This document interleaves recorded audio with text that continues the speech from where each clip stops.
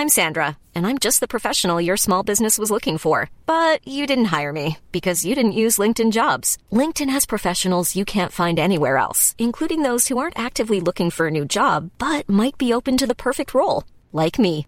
In a given month, over 70% of LinkedIn users don't visit other leading job sites. So if you're not looking on LinkedIn, you'll miss out on great candidates like Sandra. Start hiring professionals like a professional. Post your free job on linkedin.com/people today.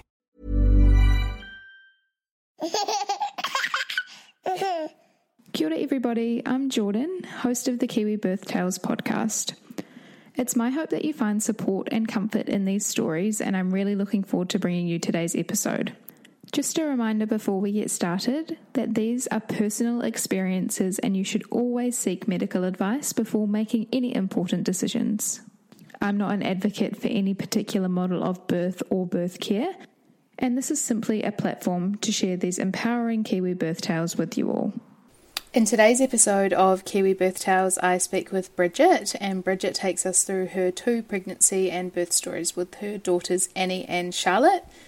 Bridgette's first pregnancy was unexpected and quite early in her relationship, so she talks us through that sort of change and how they dealt with that, through to her decision to try and birth in the hospital and what she wanted her birth to look like. Bridgette ended up being induced, which eventually led to an emergency CSection, and she talks us through that experience, which was overall pretty positive, and then into her postpartum recovery, so how she found that journey, and we cover quite a few things in that postpartum period, which is awesome.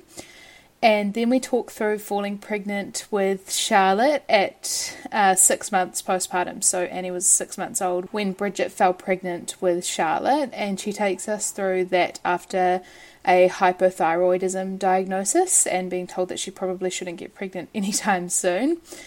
And then she talks about the pushback that she got from the OBs and hospital around why she should be having an elective C-section or an induction. So she talks about how she made her informed choices there, and then eventually into her induction and VBAC story. So really awesome episode, 2 really contrasting birth stories, but I know you're going to get a lot out of it, so I will let Bridgette do the talking now. Hi Bridgette, thanks so much for joining me on the podcast today. Oh, thanks, Jordan. It's really cool to be here. I'm so pleased to be a part of it. Awesome. Would you like to tell the listeners a little bit about you and who is in your family? Yeah, sure. So my name's Bridgette, and I was born and partially raised in Invercargill, moved to Auckland, and then have settled and called Central Otago home. I live in a rural property just outside of Alexandra with Tom, my partner, and our 2 little girls, Charlotte and Annie. Awesome. Very cool. And do you want to talk us through what the journey to pregnancy was like for you guys the first time around? Yeah, sure. So for us, it was unplanned and completely unexpected, but not an entire shock, if that makes sense. I guess everyone kind of knows what could potentially happen.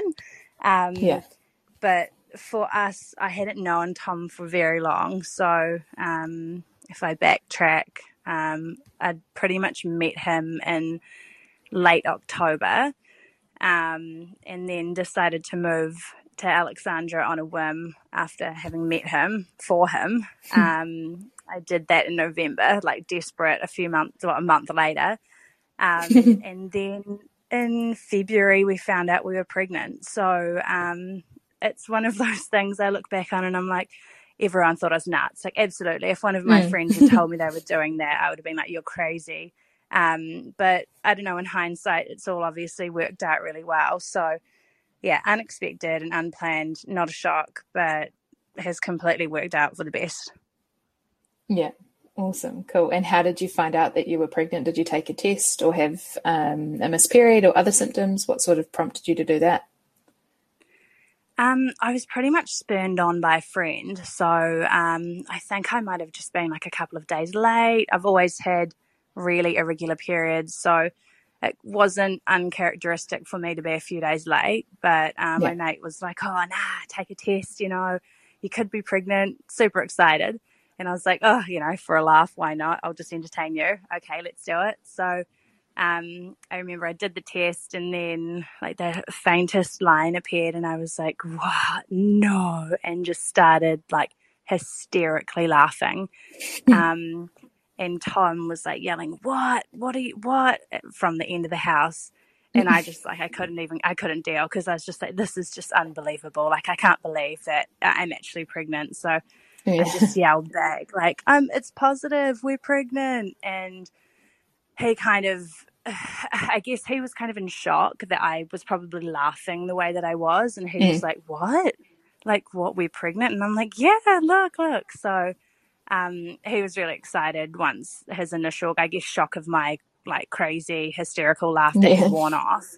And we were like, "Yeah, this is cool. How awesome is this?" So I text Jenna the picture of the positive before I actually told Tom, which is so naughty, because I was like, "Oh, am I seeing things? Is this meant to be right? Like, is this a thing?" And she was like, "Definitely positive." So Jenna was actually the first person to know, and then Tom found out subsequently. But yeah, that was a pretty hard case, I think, because I don't know, wasn't expecting it, but at the same time was.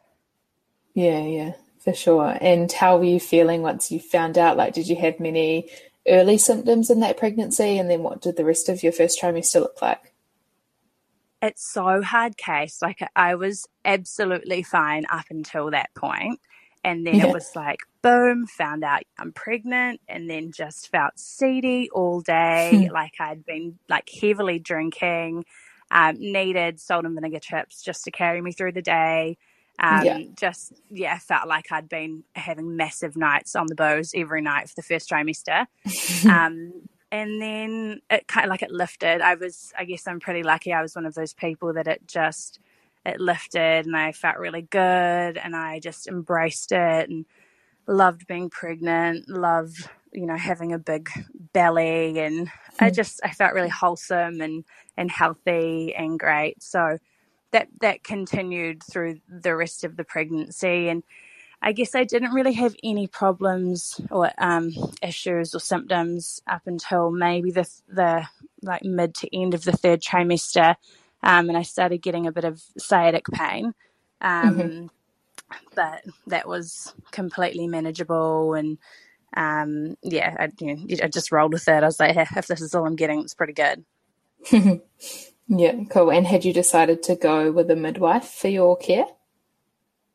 Yeah, so in Central and Alexandra, I don't know whether or not you would have read in the media over the last few months, but there's been issues with women birthing on the side of the road and kind of not making it to hospitals because we've only got a couple of, is it primary birthing units? I always get it confused. I think they're called primary birthing units. So, and these primary birthing units, obviously, because it's such a wide area in Central Otago and Southland and Westland, or the West Coast, these primary units service quite a lot of women, and the alternative to that is driving to a hospital, which is absolutely fine. So for me, I had made the decision early on in the pregnancy that I wanted to birth in a hospital, and that was pretty much primarily because my dad had passed away in the January, so like the month before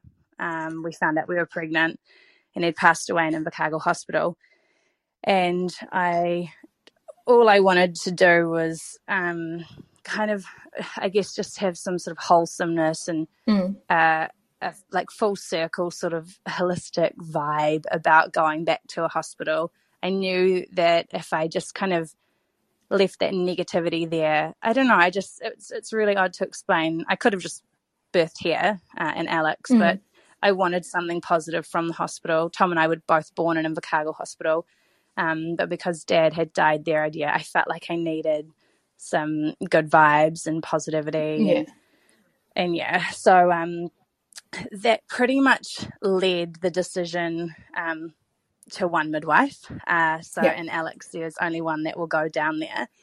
And again, it's just incredible how things end up working out. Like, it's she may or may not have been a midwife that I would have chosen to go with had she not only or travelled to Invercargill to birth. But she just ended up being such an incredible midwife. She's really holistic and natural, and just we absolutely adore her. I'm like, she's my midwife, Jan. So we've got a real sense of belonging with her, and she was just fantastic throughout the whole pregnancy. I guess for the first pregnancy, it's always really interesting because you don't have a benchmark as to what something should be like. So we were like, what should we be expecting from Jan? Because she's a little bit elusive, but that's just how she rolls. And it was just, I don't know, it was a really amazing experience, and I was really lucky to have had her as my midwife. Cool. And so did you choose to do the standard testing that's offered in New Zealand, and did you end up finding out the sex of your baby? Yeah, so we just, I don't know, first pregnancy, I didn't really know what else to do, so I just did it all. Nice. We just did all the standard testing and drank the gross sugar juice for the gestation and diabetes test, and sat there thinking, what? Like, I'm pretty sure I've got diabetes now after having that. But, everything was really standard. And the second part of the question, what was that? My God, I've got such did you find out the sex? No, we didn't. Look, I am all for whoever wants to do what. And I think irrespective, it would be it's an amazing experience to find out what you're having either way. But we just really wanted to hold on to that surprise. And I guess in life now, the life that we live in, you can find out literally everything about everyone and whatever. We were like, look, this is one thing that no one knows, and let's roll with that. Yeah, awesome. Cool. And did you do any like antenatal classes or any type of birth education before or in preparation for your birth? Yeah, so I'd looked at doing like a Plunket antenatal, because that was pretty much the only one that they offered down here. But I don't know, we had to either travel to Cromwell or Queenstown 2 nights a week, or do like, I don't know, one Saturday for 8 weeks. And I was just like, nah, that's not really me. It's making it like a little bit of a burden, which is kind of unfortunate because I missed out on having an antenatal group, so to speak. But we opted to do the hatched antenatal. Nice. I think it's Carmen that does that. So it just worked out really well for us. Like, we sat in bed and watched the videos, and it was nice to kind of engage with one another in that respect and have that information together, and then reflect on it after and rewatch pieces that I may or may not have understood. And it was just really, really awesome. It was a great resource. Yeah, awesome. Cool. And did you have, off the back of that, or I guess throughout your pregnancy, much of a birth plan or thoughts on how you wanted your birth to go? Look, I've always been a real sucker for birth stories and just birth in general, and like too. one born every minute, like absolutely obsessed with it. Like, people are like, this is actually frightening, Bridge, you should probably stop watching these things. So I just think it's amazing. No, it's just it's incredible. I'm lost for words. It's that amazing. I didn't really have a plan, so to speak. I wanted to try and have a vaginal birth. I kind of knew what would happen if there were to be interventions, based on what I'd seen primarily on One Born Every Minute. I was like, cool. So the gist I'm getting in my mind is that if I have an induction, then that's likely to cause this, and then So I kind of knew there could be the domino effect or the cascade of intervention that they do talk about. So with that in mind, I was like, let's aim for A, and if B, C, or D happen, that's just what's going to happen. And that's pretty much how it went. Yeah. Yeah. Yeah. And just before we jump into that, then, did you do anything in preparation for your birth? So antenatal expressing, perineal massage, raspberry leaf tea, like all of those types of things. Were you on board with any of them? Look, no, I wasn't. Like, I did a little bit of curb walking, and then I was like, like, I'm done here. I don't know. Like, I should have tried. I should have tried a little bit more, but I just kind of felt like I'll wait and see what will happen, and the baby will come when the baby will come. And that was like a mantra that Jan pretty much like drilled into me, like the baby will come when the baby wants to come. And I was like, yeah, but when is the baby going to come? Because it's like we're like hitting 40 weeks now and I'm getting tired. So so I just did the curb walking, and that was pretty much it. Yeah, nice, cool. And did your labour end up starting spontaneously? Do you want to take us through, if it did, how far along you were, and a little bit of what happened from there, so into your labour and birth story? Cool. Yeah, so I hit 38 weeks and I was like, my baby was definitely going to come on the 20th of October. Like that's when I was due and the baby was going to come. And then when the baby didn't come on the 20th of October, I was like, hang on a second, what's this? Hadn't really prepared for much more beyond that point. So we did a few stretch and sweeps, and then when nothing happened there after, 38, 39 weeks, 40 weeks, and then I started to feel like I wasn't sleeping that great, and I started thinking too much about that. And then I started thinking, I should get an induction and let's get this over and done with, which is such a bad way to think. I can now, on reflection, think that. But I just thought, the baby, if the baby gets out, then, we can all kind of move on and I'll be out of this limbo stage. So at around 40 weeks, I started to talk to Jan about an induction, and she was like, look, the baby will come when the baby will come. And I'm like, yeah, but she's no, I didn't know it was a she at the time, it's not coming and I want it to come. And she said, well, look, it's completely up to you what you want to do. We can check you every day and we can do scans and you're fit, you're healthy, this baby's really happy, it will come. And I guess like everyone has a limit to their comfort, or limitations to their comfort levels. And I had got to a point nearing 41. I was actually 41 and 5, where I was like, hang on a sec, like I'm just not feeling super comfortable about this.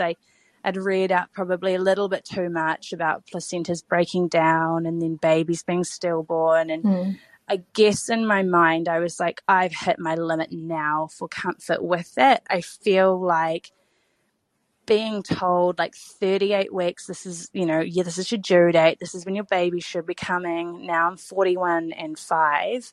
I'm not happy. Like I think that we really need to move on this, and we're at the upper limit of my comfort. So I was lucky when I had that conversation with Jan. The following day was, the induction day at Invercargill Hospital. I didn't even know that was a thing. So I went down there. So it was 41 and 4, and then I went down there 41 and 5, and got induced in the morning. So I didn't get induced straight away. So got in there, did the usual hospital rigmarole, the waiting around for a bed, and then had an obstetrician come and chat to me, and we had a discussion about doing the balloon catheter.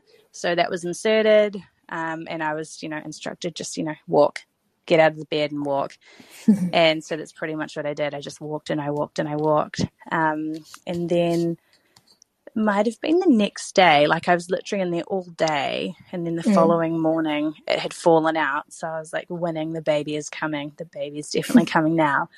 And so they checked me, and I was only 3 centimeters. So I was kind of like, oh, it's not coming. And then throughout, I guess maybe not throughout the day, but a few hours had passed and nothing more had kind of happened. I was at a bit of a stalemate, I guess. Then the conversation was started about Synto, and I was like, oh, okay, cool. So, the whole cascade of interventions started kind of building in my mind. I was like, hey, now this is completely being taken out of my hands. And I was so ill prepared for an induction. I hadn't looked into, I hadn't looked into it at all. So I went in blind, which may have been a good thing. But I feel as though it was just cranked right up. It probably wasn't, but I was just like, this is the most intense experience and feeling I've ever had in my life. I had this it was really funny. I had this birthing track, and this is how loopy I guess I am. I wanted like kind of like a mixture of like upbeat, like rap music and pop music, thinking that that would distract me. And I was sucking on the gas at one point, and I just felt like I was Alice in Wonderland at some sort of like crazy gig, falling down a rabbit hole. And I was like, get the music off, get it off. I felt like I was completely out of it. And then once the music went, I was like, the gas has got to go. This is no good for me. I need it gone. So the gas went, and I was just like, hey, I'm going to try and do this without anything. Then it got to a point where some of the nurses came in, or the midwives, and they were like, heart rate, not kind of happy here with how the baby's looking. And I was like, oh, hang on a second, like what? Like this cascade, it's actually happening. So when an obstetrician came in and looked at the fetal monitor and pretty much said, we need to do an emergency C-section, I was not at all shocked. I was like, okay, cool. Thinking in my mind, right, we're going to be whipped off to, an operating room straight away. And then it was so hard case, like baby's heart rate was like in decel or whatever they say. And so I was like, cool. And then they were like, here's a form. We just need you to sign all these things. And I'm like, what? Like, is this an emergency or are we good? Like, so I signed my form and then went into the operating theatre. And it was all really nice. Like the surgeon was like, any music, anything you want to listen to? And I was like, no, just whatever you want. Like, you're in control here. I'm happy just to cruise, and you do your job and listen to what you want, and I'll just be the patient and be here. And like, yeah, it was really interesting, that experience. So I obviously hadn't had an epi at that point. So I needed to have a spinal block, which was fine. And they were all really, the communication was amazing with me. So everything was spoken through. They told me everything that was happening. We had a student midwife in the room at the time. I forgot to mention Jan wasn't there at this point. So they had given her notice that I wasn't progressing. And so she was like, cool, I'll make my way down. But it's a 2.5 hour drive. So by the time they had, told her that, I was being wheeled into an operating room. So fortunately, we had the student midwife who was taking photos, and it was all really, really cool. So we've got, look, I'm skipping all over the place. So Annie was born. Little girl, yay. So they lifted her up and they were like, it's a girl. And I was like, this is amazing. How cool is this? Regardless of what I had, I guess, expected or planned or hadn't planned for. I was just like, this is really cool. My little baby's here, and it's a girl, and she's okay, and we're all healthy and happy, and we had cool photos, and Tom held her, and then we got wheeled into recovery. And then Jan turned up, and it was one of the most, it was such an interesting experience, because in hindsight, I look back and I'm like, man, I should have done skin to skin. I should have done all the stuff. And Jan actually, when I was in recovery, was like, right, we'll put the baby on chest. So she initiated that skin to skin, and, got me doing what I thought everyone else would have been doing. But yeah, it was interesting, because it was kind of like I hadn't thought about any of that kind of stuff at the time. I was just like, the baby's been born. She's been, put on the wee checking thing. She had a 9 and a 10 for her APGAR scores, and she was fine, wrapped up in a little bundle, and Tom was holding her, and I was just there, and, and I was watching everything, and everything was fine. But we didn't have that, skin to skin and the first feed straight away and all of that jazz. Wasn't until I was in recovery and Jan came along and was like, cool, now we'll do the skin to skin and let's get this stuff going and let's get her feeding and latching on, and that happened. So that whole experience was, I don't know, it was really interesting, and it kind of was, it just happened. I guess it just happened before my eyes, and I just rolled with it. And then I just had a baby, and the baby was, there and wrapped up, and I didn't think about the skin to skin and any of that sort of post-birth stuff that I wanted. It's funny you say that, actually, because I felt really prepared if I was to have a C-section, and I felt like I'd heard a lot of these stories of, you know, the things that you can do even if you have a C-section. And then once I had Jai, I didn't think to be like, I want him on my skin straight away. I want to try and feed him there. Like, I was very similar to you. I was just happy that he was there and healthy and safe, and Joe was holding him and he was wrapped up. And then it wasn't until recovery where I had skin to skin with him then. So we had a really similar journey. Yeah, it's interesting. And then, you know, like I see these amazing stories now where people have these, I don't know, they can like pull their babies out themselves and the baby, and I'm like, what? Like, that's incredible. That's amazing. But I guess like hindsight's like 2020, and I can look back and be like, man, like next time this is what I'd do. And I totally would. Like, I'd be way more demanding, and I was. But at the time, I think with your first baby, you're just like, look, I just don't want to make waves, and like the baby's here, and this is just this is how it goes, and this is what it is, and everyone's happy. And yeah, and then on reflection, you're like, oh, hang on, that could have been done a little bit differently, and if that hadn't have happened, then that wouldn't have happened, and then that could have happened. So, but you know, who cares? It's all good at the end of the day. She was healthy and happy, and was not coming.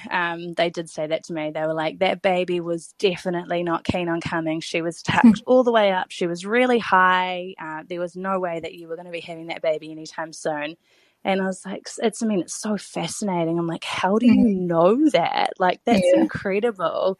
But we just, you know, when we got wheeled out of recovery and we were in our wee room, like, it was the most incredible feeling. Like, I just felt like I had just been hit with the biggest amount of endorphins. Like, I just felt like I was on cloud 100, and I had this little bubble of Tom and our little baby, and like, nothing was going to burst it, and we just felt so good, and life was amazing. So, you know, I couldn't move, and I had a catheter, and, you know, it wasn't the most like painless experience.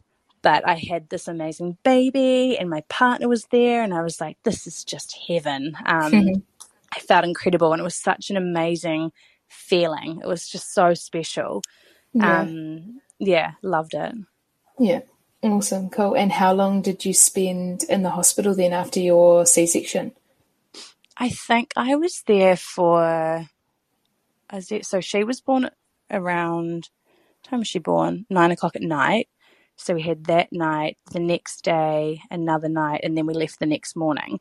So, and Invercargill Hospital were great. Like, it was the one of the best things about that hospital is dads can stay. Like, they wheel out a little bed and they're like, you stay here. And like in Dunedin, dads often can't stay, or there's a shared room and there's chairs that they can sleep on. And I was just like, no, if I cannot do that, like, why wouldn't we go to Invercargill where, you know, you have a welcome mat rolled out, Tom, let's go there.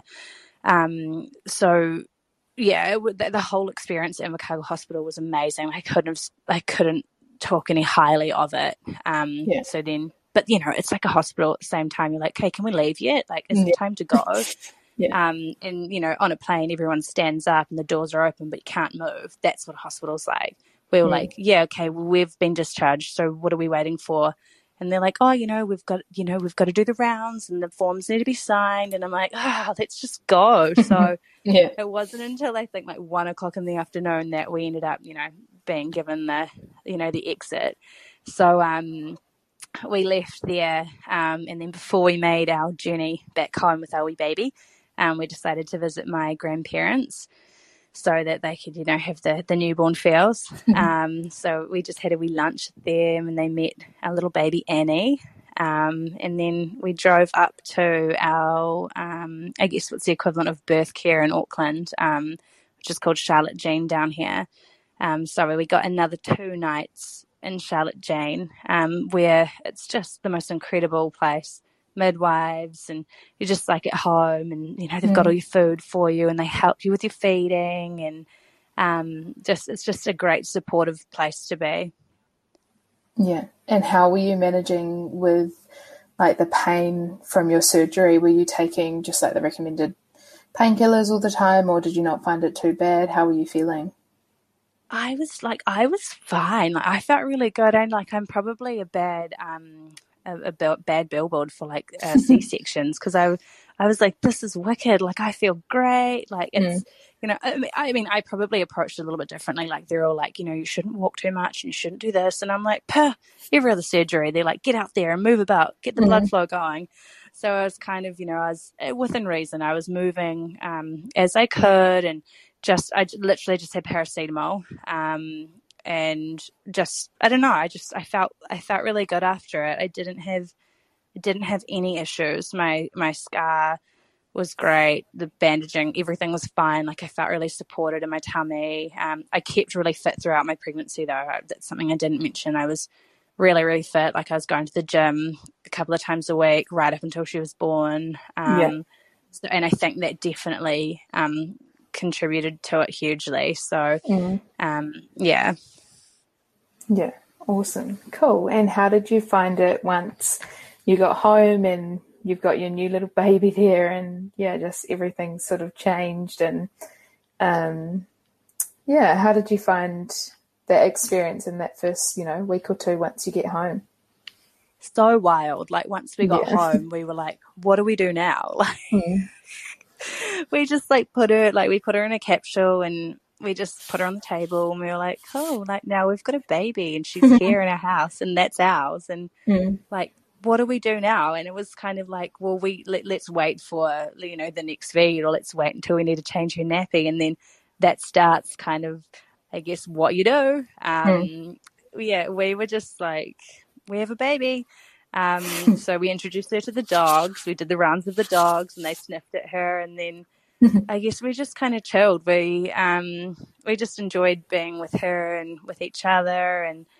And we started to get a few visitors, and it was absolutely fine. I guess I'm really lucky. And I say this kind of, I guess, strangely, but I'm lucky that I had her in a place where I didn't have a lot of family and friends. So we weren't bombarded by a whole lot of people. Like, obviously Tom's friends, being mostly guys, they went rushing to the door to meet the baby. And their wives, their partners, whilst they were obviously fairly respectful that they hadn't known me for that long. Yeah, sure. That, you know, it was just really interesting family. Like, I didn't have my family down here. I had my auntie and uncle, actually, they lived next door. So they popped around. And I forgot to mention, actually, I decided I wanted a puppy, a boxer, because they changed the laws on the docking of tails, and I'd had one before, and I was like, I have to have one without a tail, which I know people think is super cruel, but that's each their own. So I wanted one without a tail before it became illegal. So I was like, well, the baby will turn up at 38 weeks. So I'll have 2 weeks with the baby, and then the pup will turn up and we'll be away laughing. Obviously, it didn't work out like that. So the day that I brought Annie home was the same day that Rosie came home. So I got home to a 8-week-old puppy, and with a newborn baby, which everyone was like, you're absolutely nuts. And I'm like, I know, like, I moved down here after a month of knowing the guy. Like, of course I'm nuts. I've got a dog at the same time I've got a baby. Like, would have you thought any different? But it was the best. Like, the pup would, you know, need to go out, and Annie would cry, and I was just like, I've got this. Like, I've got you both. We're all good. So yeah, I missed that. That's another crucial part of my nutty story, I guess. But yeah, we were cool. Like, we enjoyed just being together, having each other, and having frozen meals that people had prepared for us, you know, being a little community, a smaller community to what I'm used to in Auckland. Like, you know, people that Tom knew through work would turn up with a casserole dish or like a lasagna, whatever. Like, I was like, this is wicked. Like, how cool is this? This would never happen in Auckland. I don't even know you and you're giving me a lasagna. So we loved it. Yeah, awesome, very cool. And how did you find breastfeeding? Was it your intention to try and breastfeed her, and how did you find that journey? Yeah, look, I didn't even think really. I didn't think too much about it. I was like, breast is best, whatever. So I was fed. And I was like, look, I'll give it a whirl. I'll try it. And she latched on fine, and we fed really well, and it was amazing. I didn't get any mastitis. I had absolutely no issues.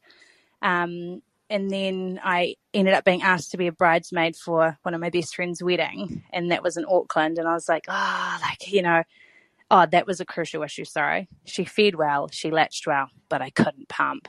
Couldn't pump for the life of me. I got a Hucker pump, didn't do it. I had a Medela or whatever they're called, like a grunty double thing that pump, and I got like a mill. I couldn't do anything to get milk. So when I knew this wedding was coming up, I got quite panicky. I was like, I need to feed Annie. She has to obviously get something. And my mum was like, oh, just give her a bottle. She'll be fine. And I knew being fed is best, but I was like, oh no, she's exclusively breastfed. I need to keep going with it. And I just went on this like wacky sort of like ride with being exclusively breastfed and fed, and I must keep her like that. And then I probably got 2 weeks before the wedding was like, yeah, that's not going to work because she needs something and I can't find any donor milk and I need to feed her. So I just started introducing formula, and best thing I did, honestly, it was amazing. So it relieved me of the stress of having to pump and not being able to. Yeah. And it gave, I guess, like Tom an opportunity to bond with her as well, because it's such a special bonding moment. And sometimes the dads, they just sit there and they're like, I can't do anything, like I can change the baby and that's pretty much it, but she just wants you. So from that regard, like, it was really nice to share the load and give him the opportunity to have that bonding time and have, it's such a special time doing that. And that's what formula really provided us with as well as the freedom of being able to go to a wedding. Yeah. I found a similar thing with Jai. He was mixed fed from birth, well, literally from birth. And I thought it was such a nice bonding thing for him and Joe, my partner. I just loved watching Joe feed him with a bottle, so I can definitely relate to that. And how did you find your mental health in terms of your recovery from birth and just like the whole experience of becoming a mum? And it's such a life change. Did you notice any of the baby blues, or how were you feeling sort of mentally? I think I felt like we had this high in the hospital, and I was just like, this bubble was incredible. Yeah. And then I think we got home, and maybe like a week or two later, I just had like a bit of a lull, and everything felt like it was a little bit too much. I don't know. I just got really overwhelmed really, really quickly. But that was pretty much the extent of it. Like, my mum was really good, and Tom's family were amazing. His mum was great, and his sister, who had twin girls earlier or the year before, they were kind of like, this is, you're fine, this is normal, like, you've got us all here, we're all here to help, and just shout out, like, you've got the village. And the village was really strong. I had a great village, and people just helped. But no, it was just, I guess I felt like a little bit of a lull. Like, there was the high of coming home and having the baby, and then it was, and now what do I do now? And how am I supposed to feel? And you kind of you eventually get into the rhythm of having everything together again, and not relying on the frozen meals, and being able to dip your toe into making something, like, I don't know, whatever, in the kitchen that's super easy, and you're like, I've got it together, I know what I'm doing. There's a load of washing on. I've hung it out today, and you slowly get there with, things become easier and it becomes more of a routine. But I definitely think there's that period of, it's really overwhelming. I've still got all this stuff to do, unless I have the village here to help me and I'm telling them what I need. Because, like, I was like, oh no, just sit down. Like, I'll get you a tea. People were like, no. You just had a baby. Like, what can I do for you? And I'm like, I don't want you like folding my undies.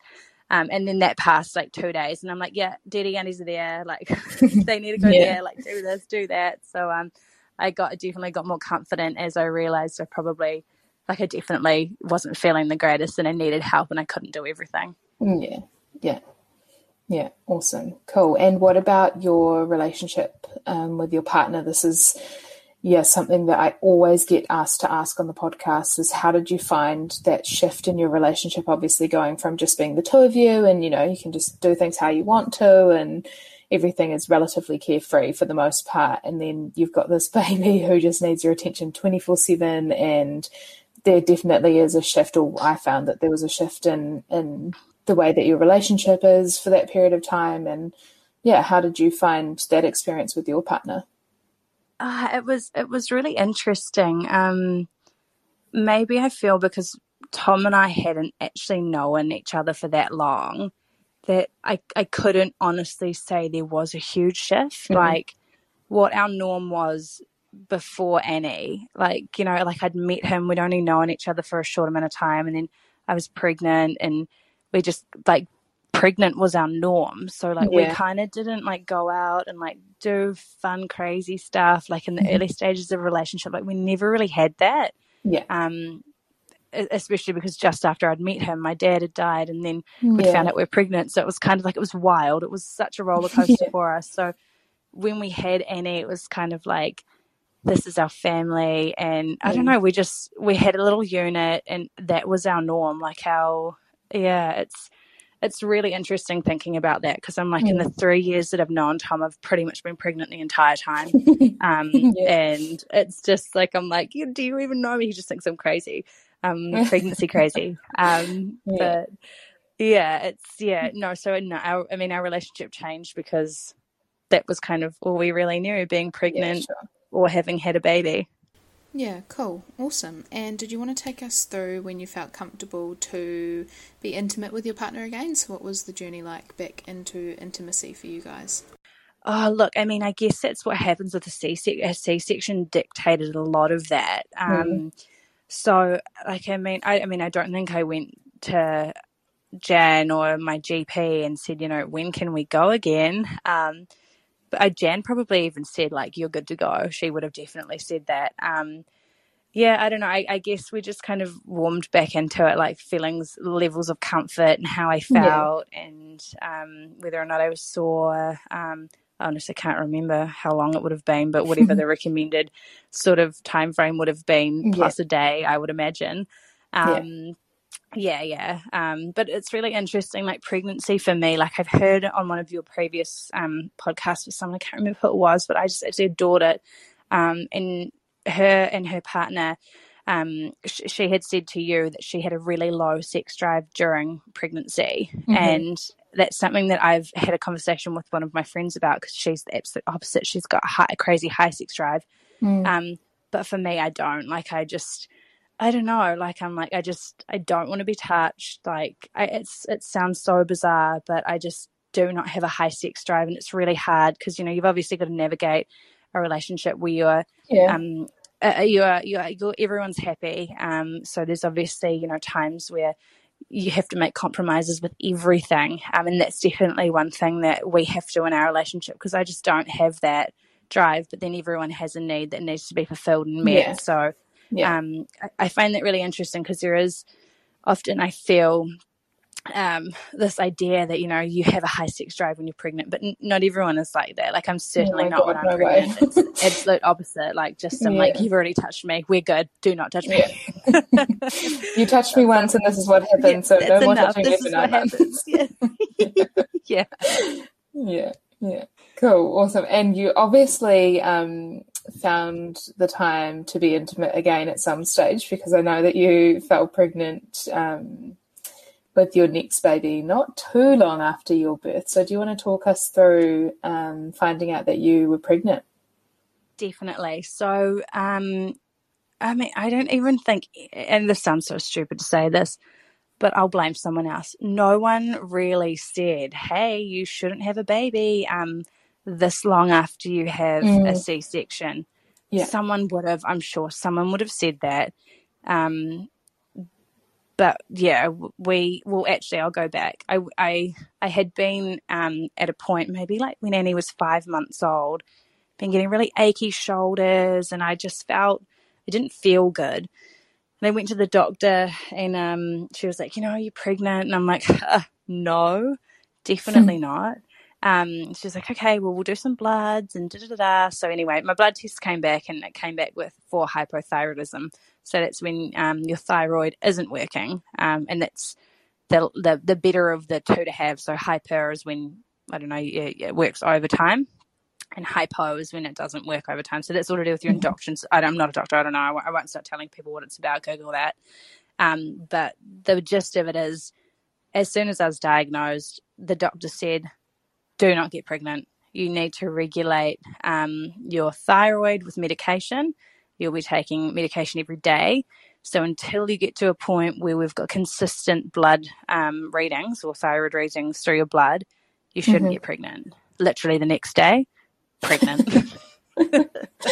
So I honestly, it was literally the next day. So I phoned up and I'm like, hey Penny, she's my doctor. I'm like, how you said not to get pregnant? She's like, yeah. I'm like, yeah, well I am. She's like, okay. So it was interesting. She had a pretty frank discussion with me around the research around early pregnancy and people with hypothyroidism and the effects of an unregulated thyroid on a baby.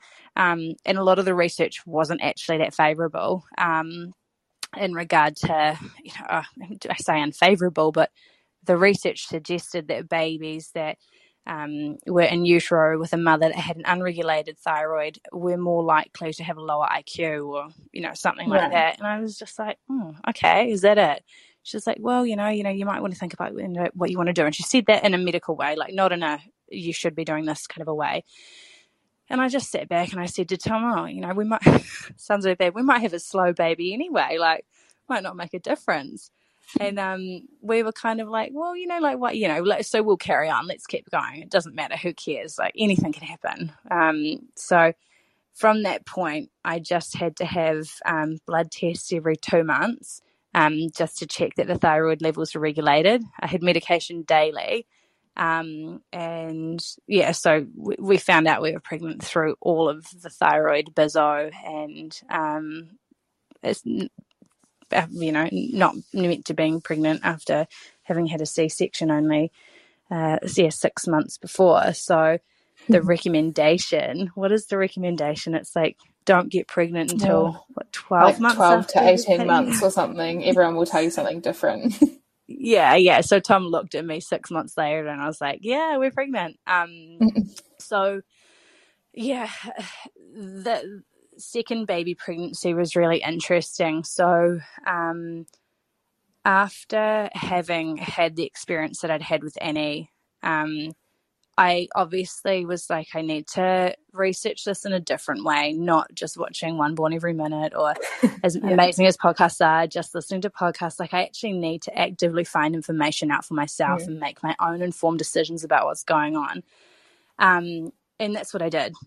So I pretty much spent the next 9 months learning about cascade of intervention and different choices and different options and various ways to have a baby and medication, all sorts of stuff. So I went through the same rigmarole of feeling like, absolute ass through my first trimester, and it was the same pregnancy with Annie. It was exactly the same.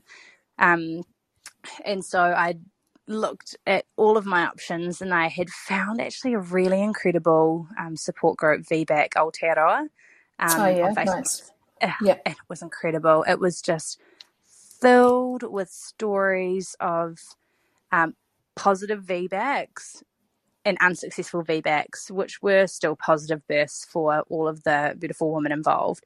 But for me, I think it just opened my eyes a little bit more to how, I guess, you go down this journey and how things can change, and how, I guess, if you don't have someone that's advocating for you, and if you don't have, I guess, the really strong sort of value of what you want, you can be highlighted as a difficult person, which I was. But at the end of it, you're like, I've fought for what I've wanted, and if it does work, yippee, and if it doesn't, I tried. And I think that is the best way to go into it. So going through the journey of pregnancy with Charlotte was interesting. I definitely rocked a few boats. So I was on the radar of the Invercargill Hospital or the Southern District Health Board, and I had a scheduled appointment with an obstetrician quite early, and that was assessing the risks of the fact, that I had become pregnant in their mind, frankly, too soon. And it was a high-risk pregnancy, high risk of rupture, all of the realistic information, they put it to me. So I had a meeting with an OB early on, and it was great. There was pros and cons of both a C-section and a VBAC, and I went into it thinking, either way, whatever. Whatever sounds so flippant. I just, whatever will be, and then I started to get on this ride of gaining the information, and I thought, if I want to have subsequent pregnancies, this is really where my stalemate is. If I have another C-section, then I'm at a greater risk of rupture. So I'm not going to have a natural birth or a VBAC after that. I'm just going to have another incision made, and it's going to be another C-section. And then, they're not going to not deliver your baby if you keep getting pregnant. But obviously there's a high risk. You're thinning out your uterus, and there's many complications for baby and mum. So in addition to that, I was like, let's count on our fingers and toes. Annie will be 15 months old when the baby is born. And how can I tell a 15-month-old that I can't pick her up? Yeah. And I'm choosing to do that. Like, if it's an emergency, it's an emergency. They have to do what they do. But I'm like, if I'm choosing to do that, and I can't pick my baby up, she just can't be picked up. So that was when I was kind of like, right, so I need to become equipped with all the information that I need for having a VBAC. And that's where that VBAC Aotearoa page was amazing, reading all those stories.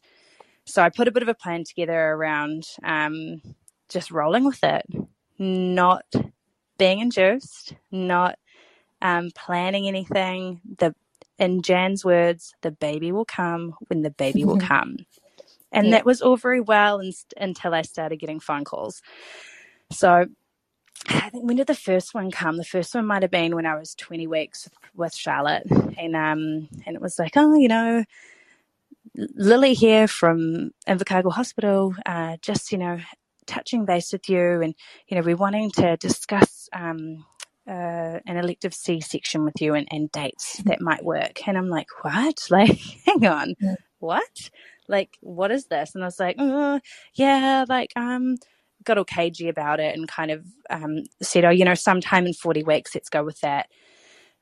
Brushed her off. And then after that conversation, I phoned Jan, and I'm like, Jan, what's going on? Like, I feel like they're, this is where they're directing me, and I don't want to go there. And she's like, you don't have to go there. Just leave with me. So that was fine until I got another phone call, and they were like, so we're going to have to move that date, and we need to bring it forward a week to 39 weeks. Because the obstetrician wasn't happy and they wanted to have it on this date. And I'm like, whoa. I don't want it then. Like, can we do something else? Like, I don't know. Like, again, I'd equipped myself, and I knew I could be like, absolutely not, no thanks. But for some reason, I felt like it was a negotiation. And I started negotiating, and I'm like, so the conversation got a little bit, I guess not hated, but I just felt a little bit caged, and I knew that it wasn't what I wanted, and I just kind of like maybe flipped out a little bit and was like, talk to my midwife, I can't cope, because it was only like 5 or 6 weeks after that initial conversation. So then Jan took a hold of it, love her, and phoned them, and was like, you're causing her a lot of stress. This is the plan, this is what we're going with. It would be ideal if you just left her alone, and we just carried on our trajectory, and and she did what she needed to do. I didn't get another phone call, but I did get a letter. Oh, it was so good. I've still got it somewhere too. And it was pretty much about how I was ill-equipped with knowledge and didn't understand the severity of my situation, and how, I was ill-informed and needed to, understand the significance of what the dangers were with a VBAC and and I guess at the end of the day, like, it's ass covering. I don't know if I should say that. It probably isn't a nice thing to say, but it's all based, it's all relative. Like, yes, there is a higher risk, therefore we're trying to reduce that risk by having an elective and freeing up a hospital bed so you're not an emergency C-section, because that operating theatre needs to be left for someone who is an emergency. So if we can control it, we will. So I completely understood that that was what was happening in the background. So in order to kind of regain control of the situation, we agreed instead of an elective C-section happening, we would be having an induction. And with the induction, because I'd done my research and I'd read, all of the Facebook pages, I was like, I can dictate what sort of induction I want. And I want a soft induction. I want to do the balloon catheter again and have my waters broken, and then let's just wait and see. So that was scheduled for 40 and 5. They agreed to let me go 40 and 5, which was awesome. And I was obviously praying in the background that, I'd do my curb walking again, and, that would kick off labour, which it didn't. There were a couple of nights where I was like, I'm definitely in labour. This is definitely it. And then nothing would happen, and I'm like, I'm actually going nuts. Like, nothing happened. There was absolutely nothing going on. But then I think the day before we went down to Invercargill, like the Braxton Hicks were stronger, and I was like, yeah, it's all going. Like, this is all happening. It's positive. So by the time we got down there, they didn't even do the balloon catheter. I was dilated. I can't remember how much, but they just broke my waters. So the deal with that, though, was, because there's a deal with everything, I had 2 hours from that point. I was like, 2 hours? Like, who comes up with this? So I had 2 hours from the point of my waters being broken to progress. And if I didn't progress, then there would be another conversation. And so I was like, okay. Part of my negotiation was I didn't want one of those IV lines in. I was like, cool, I'm good with that. I can do the 2 hours, but I don't want an IV line in. And it was so hard case. The OB was like, no, you get the IV. And I'm like, oh, it was like stink. Like, I was trying to like advocate for myself, because Jan wasn't there at that point either, because I was being induced. So I ended up texting her and being like, what do I do? I've got 2 hours. She was like, walk, and if that doesn't work, get Tom on your nipples. And so we walked, and then we sat back down in the room, and I was like, it's time, Tom. And so, like, I took my top off, and he stood there so awkwardly. We started laughing. Like, it was just the most awkward situation where he was just kind of like, like in that movie, Meet the Fockers, is it? And he's like milking the cat. Like, it was pretty much like that. Tom was like making weird eye contact, and then I was like, okay, you can stop. So I took over myself and started doing it, and it was the most incredible feeling. Literally after about 30 seconds of nipple stimulation, I was like, oh my God, it started. My labour has started. And 5 minutes later, the OB came in, and I was like, you can leave. The labour has started. We are all good. And he was like, okay, that's cool. So he left, and I text Jan, and I was like, look, we're having contractions. This is, it's all go. We're happening. So she was like, cool, I'm on my way. So from that point, I had relatively consistent contractions, and it was the coolest feeling. I was in labour. I haven't been in labour before, properly. I say in inverted commas because it was through a drip, and that was like, it was not the most ideal situation for me. So I was like, this is amazing. I am in labour, and if anything, I've had this sensation and my body has given it to me. So I felt really good about that.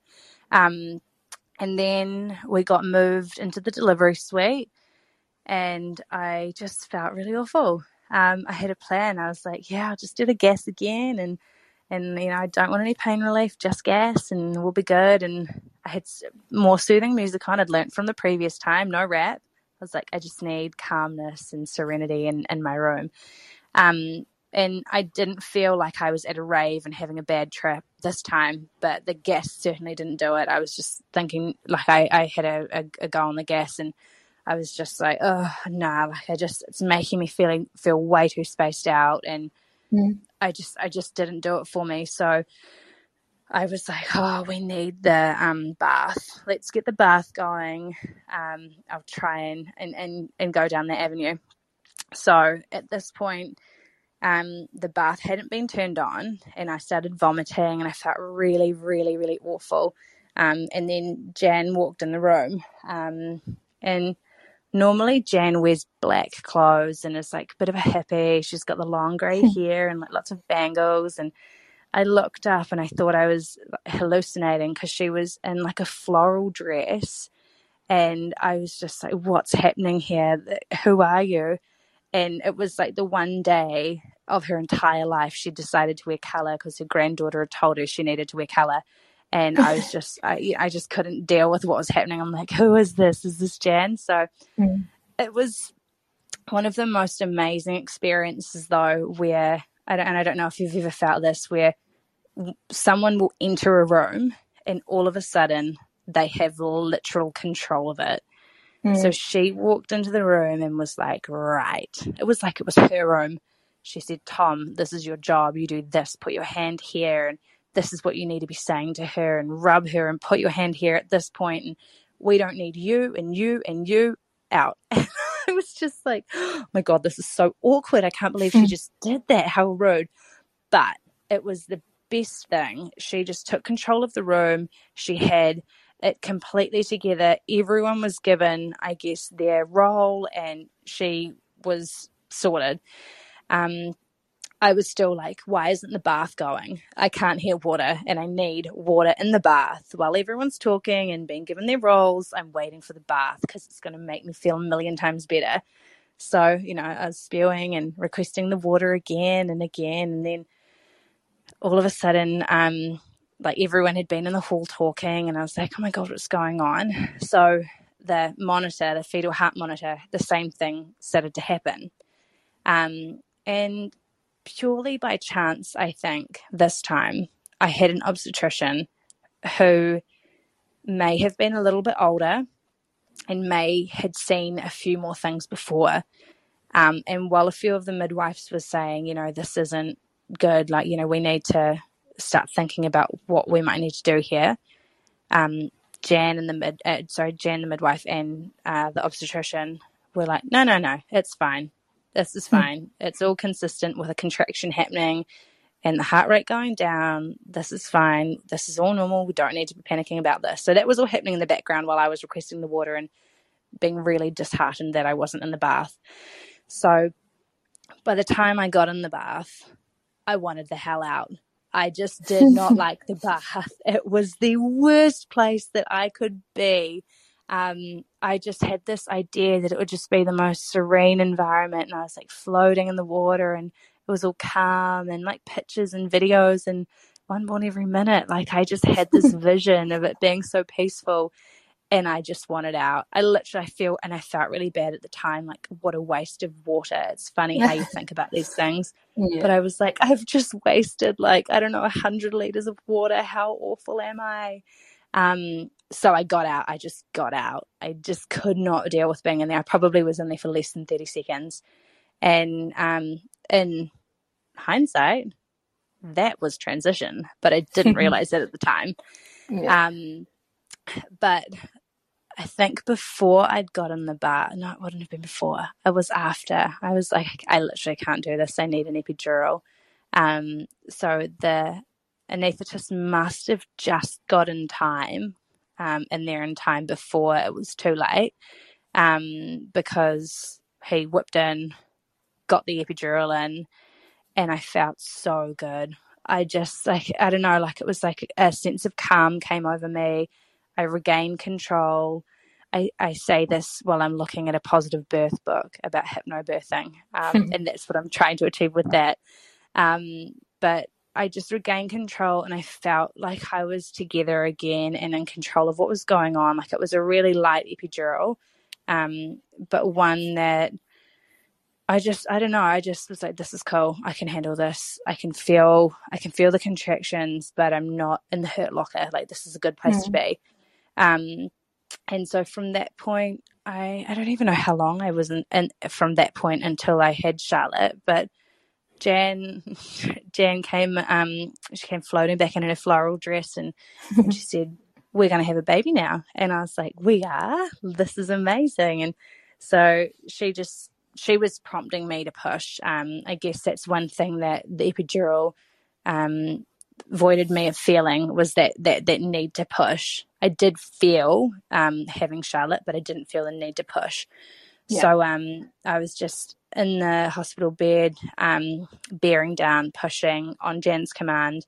Tom was down at my feet watching the baby be born, which he would have never have thought he was doing. But yeah, she came out. I think I pushed maybe like 4 or 5 times. And she was born. Jan said to me, "Oh, do you want to, like Kourtney Kardashian style, like touch your baby and lift it out?" And I was like, "Ooh, bit much for me." I don't know. I felt like that was my limit. I couldn't do that. I was like, I'm happy to like have a vaginal birth, but I don't need to be involved with it that much. So yeah, and she was born, and she was on my chest straight away. We had immediate skin to skin, and I was just like struck by this overwhelming sense of like I've done it. Like it was just I remember actually at one point the obstetrician came in and he was like, what did he say? There was some statistic. There was only like 1% or something ridiculous of women would progress to having a VBAC from the point that I was at. And I just said to him, "You're looking at the 1%. Like I just remember being such a stubborn mole. I was like, I'm the 1%. Like I'm the 1%, get out. And I just felt this overwhelming sense of satisfaction that I was the 1% that had my VBAC with my 15-month gap, with my thyroid issue and the pressure from the hospital to have an elective CSection and then, the induction. And I just felt so good. But it was really interesting in saying that because I didn't have the same feeling that I had when I had Annie. And it was really weird because, she was obviously a C-section and this little baby whose gender we didn't know, Charlotte, she was born vaginally, and I thought that I'd have that massive hit. I thought I'd get that hit of, the endorphins and just the bubble again, and it never came. It really never came. So although I had this sense of satisfaction at having had my baby in the way that I'd wanted to, it was kind of like when we got home point with Annie, and now what? Like she was born, and I was like, and now what? Like what happens now? Which was kind of a little bit not underwhelming, but it was overwhelming and underwhelming at the same time. That I felt like I was like, when's that feeling coming? And I was too busy thinking about that feeling, then thinking about her, and then when actually she was born, this sounds awful. She was born, and this sounds so awful saying this, but I was like, what's wrong with her? Like she was breathing and she was the right color and everything was fine, but her foot, it was like she was a ballerina. It was completely at a what is that, 90-degree angle. And I was just like, what's wrong with her foot? And so after, we'd done the skin on skin, she had a feed, we had pediatricians come down and have a look at her, because they thought that she had a club foot, which hadn't been picked up in any of her scans, although she'd been like a little froggy. So we had this little baby with this wee foot that was like a wee ballerina out. And I know that sounds, I feel really guilty for saying that, but I guess in all honesty, when I feel like I wanted to have my baby, and I had this idea of having my baby, that it never crossed my mind that my baby wouldn't be perfect. And then when she was born, I just was like, oh my God, what is wrong with her? And that's just so awful. And there is absolutely nothing wrong with her.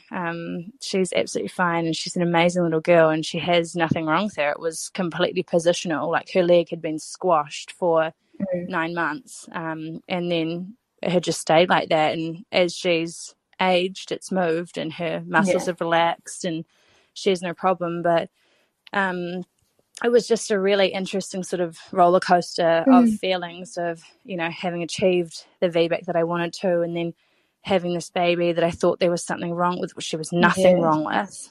But like a real mixed bag of emotions, and understanding them and knowing how to feel and processing everything it's so bizarre.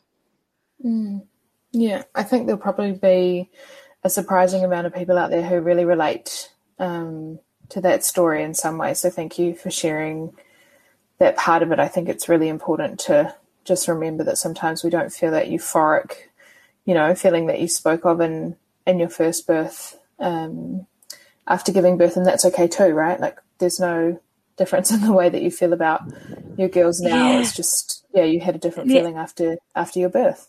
And I think it's the whole preconceived idea of what something should be like.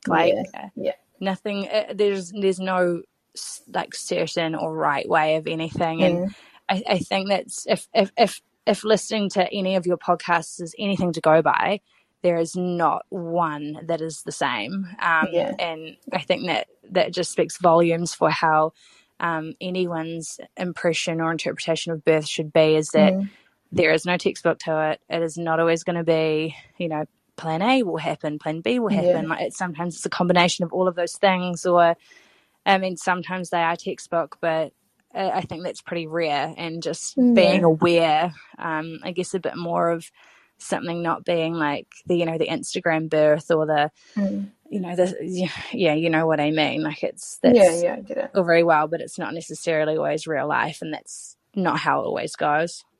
Yeah, for sure. And so did you end up needing stitches, or did you have any tearing or anything like that from your birth? Absolutely nothing. Like I had Wonder Woman Jan at my side, and it's so funny. I had a friend who had said to me, she had Jan as her midwife as well, and she said, whatever you do, listen to Jan. And so I literally said to Tom at one point, I was like, turn the music off, I need to listen to Jan. And so the like serene, calm music got turned off, and I was just like focusing on her. And she was incredible. So I had no tearing. I had a little tiny graze. And Ural did the trick with that. Like, arm yourselves with Ural. If anyone ever says, what do I take to hospital? I'm like, Ural and lollipops. That's all you need. But yeah, I just was focused on Jan, and I had such an amazing relationship with her. And I guess I was just lucky in some degrees as well. Like, I don't know, maybe I've got good skin. I don't know how that works. I was good. It was, I will say though, an absolute shocker having a vaginal birth. I was just like, oh my God, my bits are like roadkill. What is this? I just had no idea. Like everyone, you like freeze the pads and you wear them. I didn't do any of that because I didn't know what to expect. I was a CSection person, and my bits were all good. And then I just was like, this is incredible. Like, what's going on? And just this shock. And then I guess this like amazement at how incredible your body is to birth a baby and then heal and just kind of like, be normalish again. Like I just was like, this is incredible. Look at the journey my body's been on. So yeah, I definitely wasn't prepared for the roadkill though, and it's probably a really bad thing to say. But get out there and do your VBAC, girls. But yeah, be aware. Yeah, cool. And how did you find things going home this time around? Obviously, you've got Annie at home as well, so it's not like the first time where there's just one baby. So how did you find going to being a mum of two, and what was that journey like? So we, one thing that I did do after we got discharged from hospital was, and I will mention this other part, I had a catheter in, and I didn't expect what happened with my bladder control. So remember we stopped in Gore because I needed to go to the bathroom, and I was wearing these grey track pants. Really bad move. Shouldn't have done that. And I went to walk to go to a public bathroom on the main road. And I just didn't make it. Like I just fully didn't make it. And I thought, what the hell? And I looked down at my pants, and it was like someone had like thrown I don't know, a litre of water on my pants. And so I was like, okay. So I just like cruised back to the car, and Tom was like, you okay? And I'm like, I don't even know what happened. Like I didn't feel that happening. And that happened for like, I don't know, maybe 2 days after I'd had Charlotte, just from having had that catheter in, and I don't know, and having had a vaginal birth, but I hadn't experienced that with Annie. So I thought that something wasn't right. But other than that, everything was fine, and it came right, but it was a bit of a shock. and I won't wear grey pants again, that's for sure. But yeah, no, we had 2 days again at Charlotte Jane, just with Charlotte, because we could have come home straight away. And I know a lot of people do that, but I thought, this is the one and only time in Charlotte's life where she will just probably have the two of us for her every beck and call. So I was really aware of that. And, I knew Annie would be fine. She was with her granny and her nanny Sharon, and everything was, fine. And it was just so special to be able to bond with Charlotte, just the three of us. I will say, and I'm all over the place with this, I also forgot, when we were in the hospital, Charlotte just would not stop crying, just wouldn't stop. And I was trying to get her on my boob, feeding her as much as I could. And I was literally up from the moment that she was born. I did not sleep. She was crying and crying, to the point where one of the midwives was like, I can take her away. And she took her away and to try and give me some rest. And then she ended up bringing her back like half an hour later. And she's just like, look, no, she's still hungry. She needs food, can you feed her again? I was just spent at that point. I was just like, I can't. Like, I have nothing here. Like, I just have colostrum and I don't know what to do.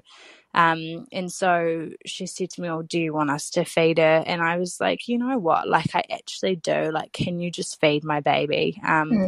I was so tired. Tom actually had a tummy bug in the hospital as well. So he was completely out after having been sick most of the day. Worst place that someone could be sick in a maternity ward. So bad. We should not have had him in there. But we did. So they ended up giving her some formula in hospital, and then we went to Charlotte Jane. I continued with it. She was just so hungry, and she was so much bigger than Annie. So she was like, Annie was like 3.2 kgs, and Charlotte was nearly 4.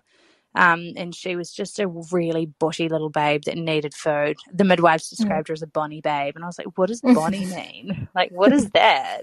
Googled it. And I'm like, is that a compliment? But she just really needed food. So she had formula until my milk came in. And then it came in really well and really strong. And then we didn't need it anymore. And she was a really happy little babe. So, I just thought I'd mention that because it was a little bit of not a different journey comparatively to Annie, but it was different insofar as having a really hungry baby, whereas Annie was probably a bit more lucid from having been a C-section baby and just was like rolling with whatever. So no, when we got home, like, it was the most delightful thing to see, because Annie was only 15 months old, so the whole concept of being pregnant to her was just, she obviously had no idea what was going on. You can't really explain much to a 15-month-old. And when we brought Charlotte home in the capsule and we just put her down and we said, this is your baby. And she was just repeating baby, and she would look at the baby and then run away and then come back and look at her. And I just, I had no doubt in my mind at any point that, we weren't doing the right thing by having another baby. But I just was like, this is so special. Having my girls so close together in age, they're going to fight like mad, but hopefully they're going to be the best of friends as well. And just grow up together. It was just so special. Yeah. Awesome. Very cool. And how was your recovery this time around in comparison to your C-section? Like, what was the differences, I guess, and do you have any advice for someone who might be going to have a VBAC soon? Yeah, look, I mean, there are definite pros and cons either way. I was really lucky. I could pick up Annie, I could pick up Charlotte. Physically, everything was working great. I did have bladder control issues, though. That was, but I feel could be pretty standard with any sort of vaginal birth. But one that I kind of didn't expect. Like, I thought I had a strong pelvic floor, but I didn't. In hindsight, I didn't. People, do the pelvic floor exercises, and I do 2 pumps, and I'm like, yeah, I'm done. Like, so bad. But yeah, I think, and I say this, and I should be doing the pelvic floor exercises now, and I'm still not.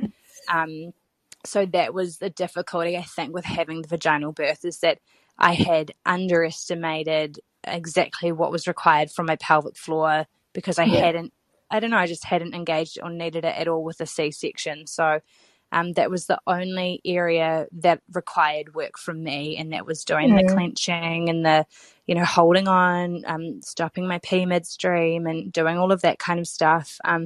But beyond that, I was just so elated with having had a successful VBAC, and I felt really good. As I said, I could pick up Annie.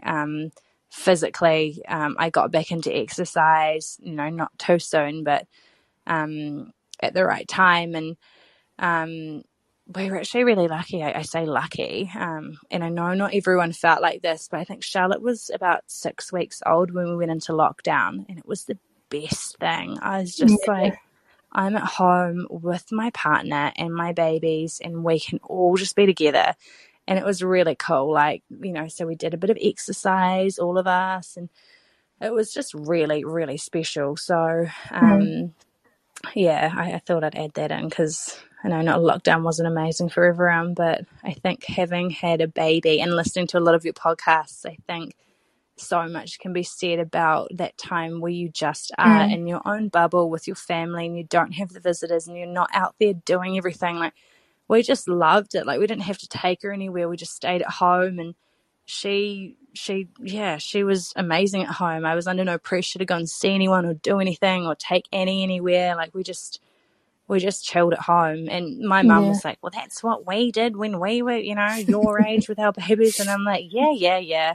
You also didn't have flat whites back then, but, it's I guess it's completely different. But in retrospect, it was so lovely not to feel that pressure to have to go anywhere and do anything. And, we thrived off that. Yeah. Awesome. Cool. And is there anything else that we haven't covered, Bridgette, that you want to add about either of your stories or, any part of your journey that you feel like we've missed? No, I don't know. Like, I just think, I think the most important thing is to feel empowered within yourself and to equip yourself with the knowledge that you feel comfortable with. I've got a lot of friends that have had a C-section and then have gone on to have another subsequent C-section, and their babies were born healthy and mums were fine and healthy, and everyone at the end of the day is healthy. So I don't, it doesn't matter how you birth your baby, as long as I think you are informed with how you do it, you accept that there are different ways that a birth can go. And at the end of the day, it's, your body's amazing and you can only do what you can do and you can only fight for what you can fight for. And, your baby will come when it wants to come, or it will come when someone says it's coming. Like, it is, it is what it is. Yeah, for sure. Awesome. Well, thank you so much, Bridgette, for coming on the podcast and sharing your two very different but very beautiful birth stories with us. I really appreciate you taking the time, and I think there'll be lots of people who get lots out of your episode, so thank you. Oh, no, thank you. I hope they do. I really appreciate being able to share my story. So thank you, Jordan, for creating such an incredible platform for people to be able to share their stories. Thanks so much for listening to this week's episode of Kiwi Birth Tales. I hope you have enjoyed it. I would love to see where you're listening, so make sure that you take a screenshot of this episode and share it on your stories and tag me at Kiwi Birth Tales. Really looking forward to bringing you another awesome episode next week, so keep an eye out. Planning for your next trip? Elevate your travel style with Quince. Quince has all the jet-setting essentials you'll want for your next getaway, like European linen, premium luggage options, buttery soft Italian leather bags, and so much more. And is all priced at 50 to 80% less than similar brands. Plus, Quince only works with factories that use safe and ethical manufacturing practices. Pack your bags with high-quality essentials you'll be wearing for vacations to come with Quince. Go to quince.com/pack for free shipping and 365-day returns.